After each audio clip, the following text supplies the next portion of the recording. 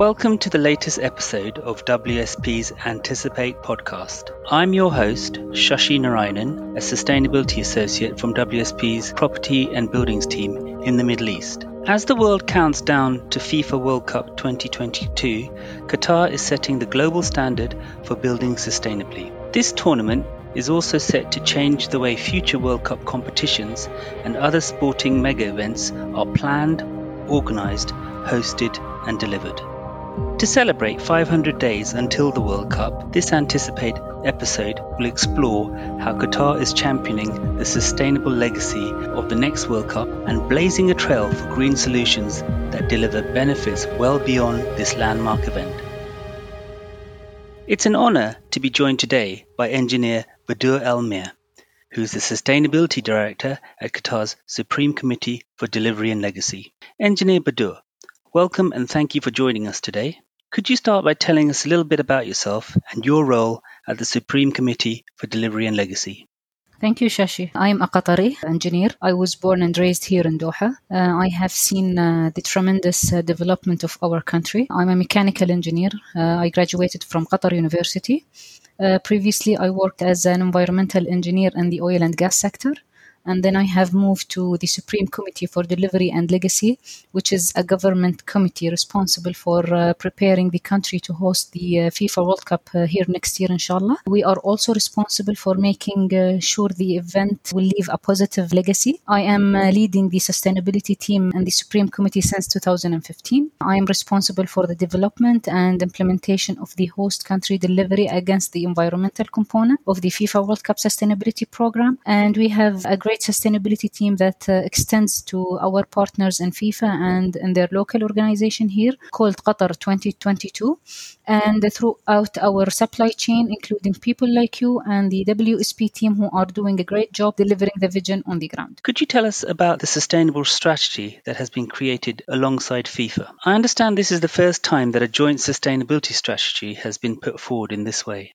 Yes, this is the first time that FIFA partnered with the host nation to develop a detailed sustainability strategy. This allows us to look at the preparation, the event, and also at the legacy. This is so important for us. I regularly receive feedback from other event and other sports sustainability professionals suggesting that this is something new and good and something that will be followed by others in the future. We have really enjoyed the process of partnering with FIFA on this, and the joint delivery and the close collaboration between the teams allows us to have a much wider reach and more positive impact.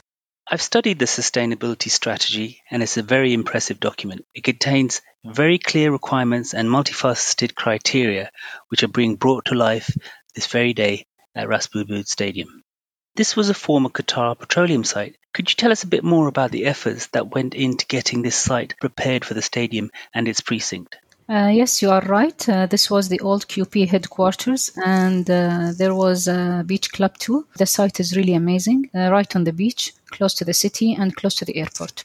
We decided to keep some of the old buildings as they have cultural heritage. The site also had quite a lot of mature trees, which we were able to transplant on site to our nursery. These trees are now being replanted in other World Cup stadium sites. One section of the site was used for refueling of the boats and other light industrial uses. There was soil contamination in those areas, and we were able to decontaminate these areas and leave a legacy for a clean site for future generations to enjoy. Yes, this waterfront location is going to be very attractive for future residential and commercial uses. I think there are some exemplary actions that have taken place to prepare the site for the tournament and its facilities. WSP is proud to be delivering construction supervision at Ras Boubou Stadium. This stadium will be the first totally demountable venue in the history of the World Cup. Can you tell us a bit more about how this venue is setting a benchmark for sustainable construction practices? This stadium is amazing. It's a solution that allowed customized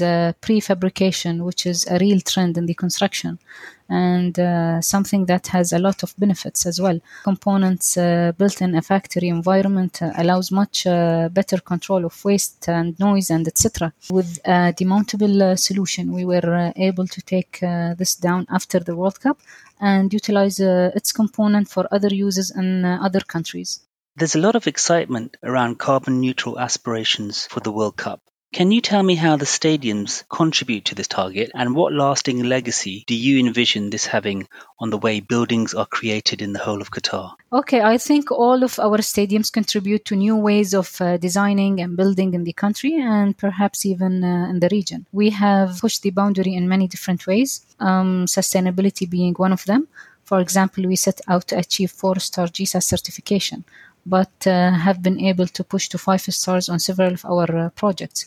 With Ras Bou Aboud Stadium, this is something different, something special. Given it is largely prefabricated, I think that could be something that can be brought forward and inspire others. It is faster, it is cheaper, and it is safer. Well, carbon neutrality is one of our 22 focus areas in our sustainability strategy, and we have done a lot. For example, the World Cup will be solar powered, and an 800 megawatt solar power plant is currently under construction and will be able to supply more than enough power to run the official World Cup stadiums. It will also deliver clean power to the grid for many, many years to come. Also, our public transportation will be a key operational aspect of the event. This transportation is largely electric, with the new state-of-art, the Doha Metro, a new fleet of electric buses, some electric cars, even some electric scooters. All our new stadiums have been designed to meet the green building requirements, as we have mentioned earlier, in GSAS, delivering 40% energy use reduction compared to the ASHRAE standard. We have also done very detailed greenhouse gas footprint analysis.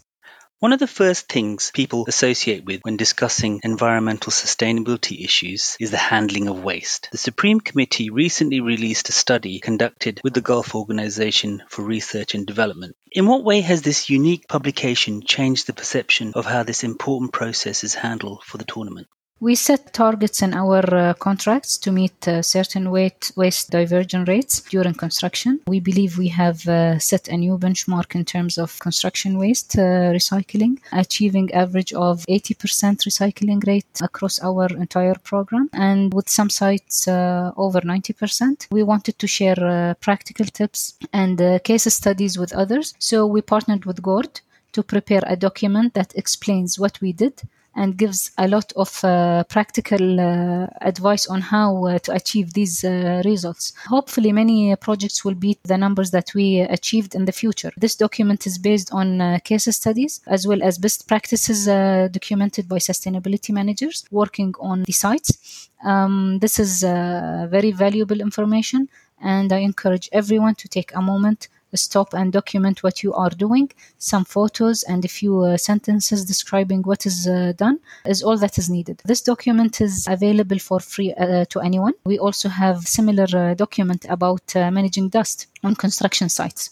You referred to the Global Sustainability Assessment System, GSAS. I myself have been supporting the delivery of GSAS process for the Supreme Committee, making sure contractors comply with the stringent requirements and obligations of the certification. How do you think this sustainability certification has impacted the way stadiums are being delivered? In what way is this manifesting in terms of delivery for both building design and for construction management? Well, green building certification schemes like GSAS provide guiding principles and tangible targets. Achieving these certifications really allows us to focus on a common goal. One of the strategy objectives is to achieve GSAS certification for all of the stadiums.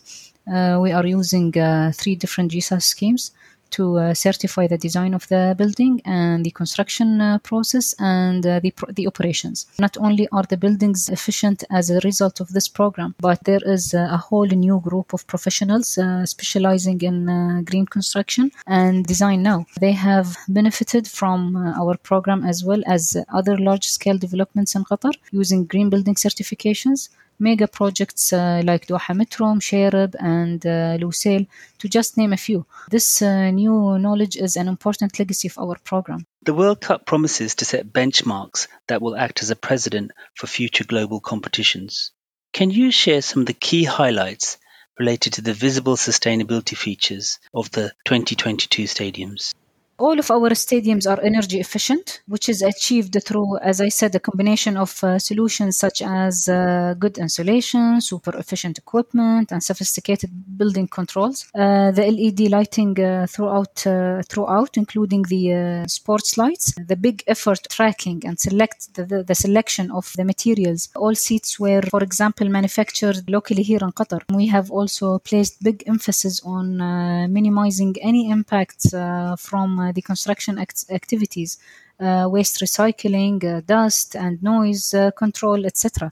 The innovation that has gone into cooling the stadiums is quite profound. The existing available standards for air conditioning in sports facilities are all based on European and North American design standards, which would not work in the environments that we experience in the Middle East. The engineers and scientists that have been examining this issue have had to define their own unique performance standards to provide thermally comfortable stadium environments. How do you feel about how sustainability has influenced the materials used in the stadiums? It's worth mentioning that sustainability influenced the choice of materials as well. As I said, materials are a very important category in sustainability. All the stadiums has used the materials with some recycled content. I'd like, since you have mentioned the air conditioning the stadiums, I'd like to share this story. The earlier design of Al Bayt Stadium was having a black roof. This would have absorbed more heat, more cooling, and it was of course less sustainable. We have requested the management to change the color to improve the sustainability, and now you can see the stadium with white roof. And I would like to also say that the senior management has been very supportive on sustainability. There was a similar situation at the Education City Stadium, where it was originally visualized as the black diamond in the desert. The actual color of the facade now is more of an iconic light silver. This addresses some of the overheating issues and gives the stadium's cooling systems a chance to deliver the cooling that's required. Yes, you are right. The design of the stadium as well plays a big role in air conditioning the stadium. For example, as you said, the Education City Stadium, the angles of the facade, the way they have the engineers designed it to absorb less heat as well. You mentioned the material aspect of the stadium design. Ras Abu Stadium has recycled content in its construction, with recycled steel being used in its structural frame. The actual provenance of the materials have been thoroughly examined in terms of where they're coming from, whether or not the processes within the production facilities are sustainably driven, and if there is an environmental and management approach to how the production of the different materials is realized.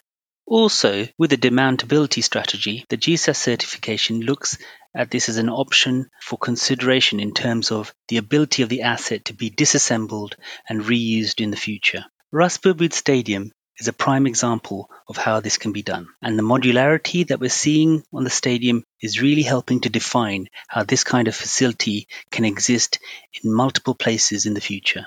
How do you see the potential new configurations that have been envisioned in other locations? With mega events becoming increasingly bigger and more emphasis is placed on legacy, I am sure modular temporary solutions will be part of more events in the future. The solution has sometimes been described as similar to an old circus tent. These were moved with the event from town to town. The scale is obviously very different, but why not? The location of the stadium is next to our old port, so using shipping containers as one of the key components was a way to acknowledge the location and the heritage of the site. Our friends at FIFA are interested in this solution.